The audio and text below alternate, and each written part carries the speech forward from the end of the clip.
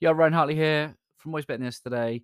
Insight into my heart and mind right now is the two things that I think that if you were able to engage will absolutely improve your influence and your leadership. And those two things are compassion and humility.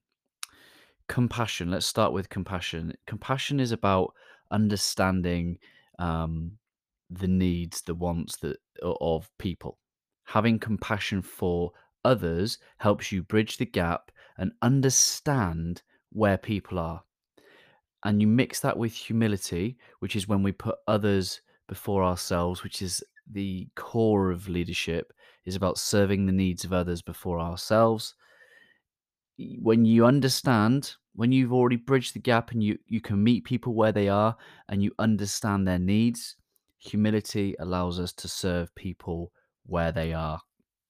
So,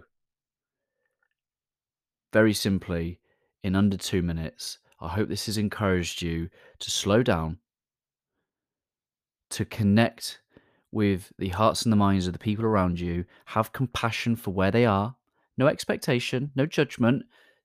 Get in the trenches and ask the questions. Try and understand what it feels like for them right in this situation, whether that's your team or whether that be your customers. Understand their heart, mind, and perspective.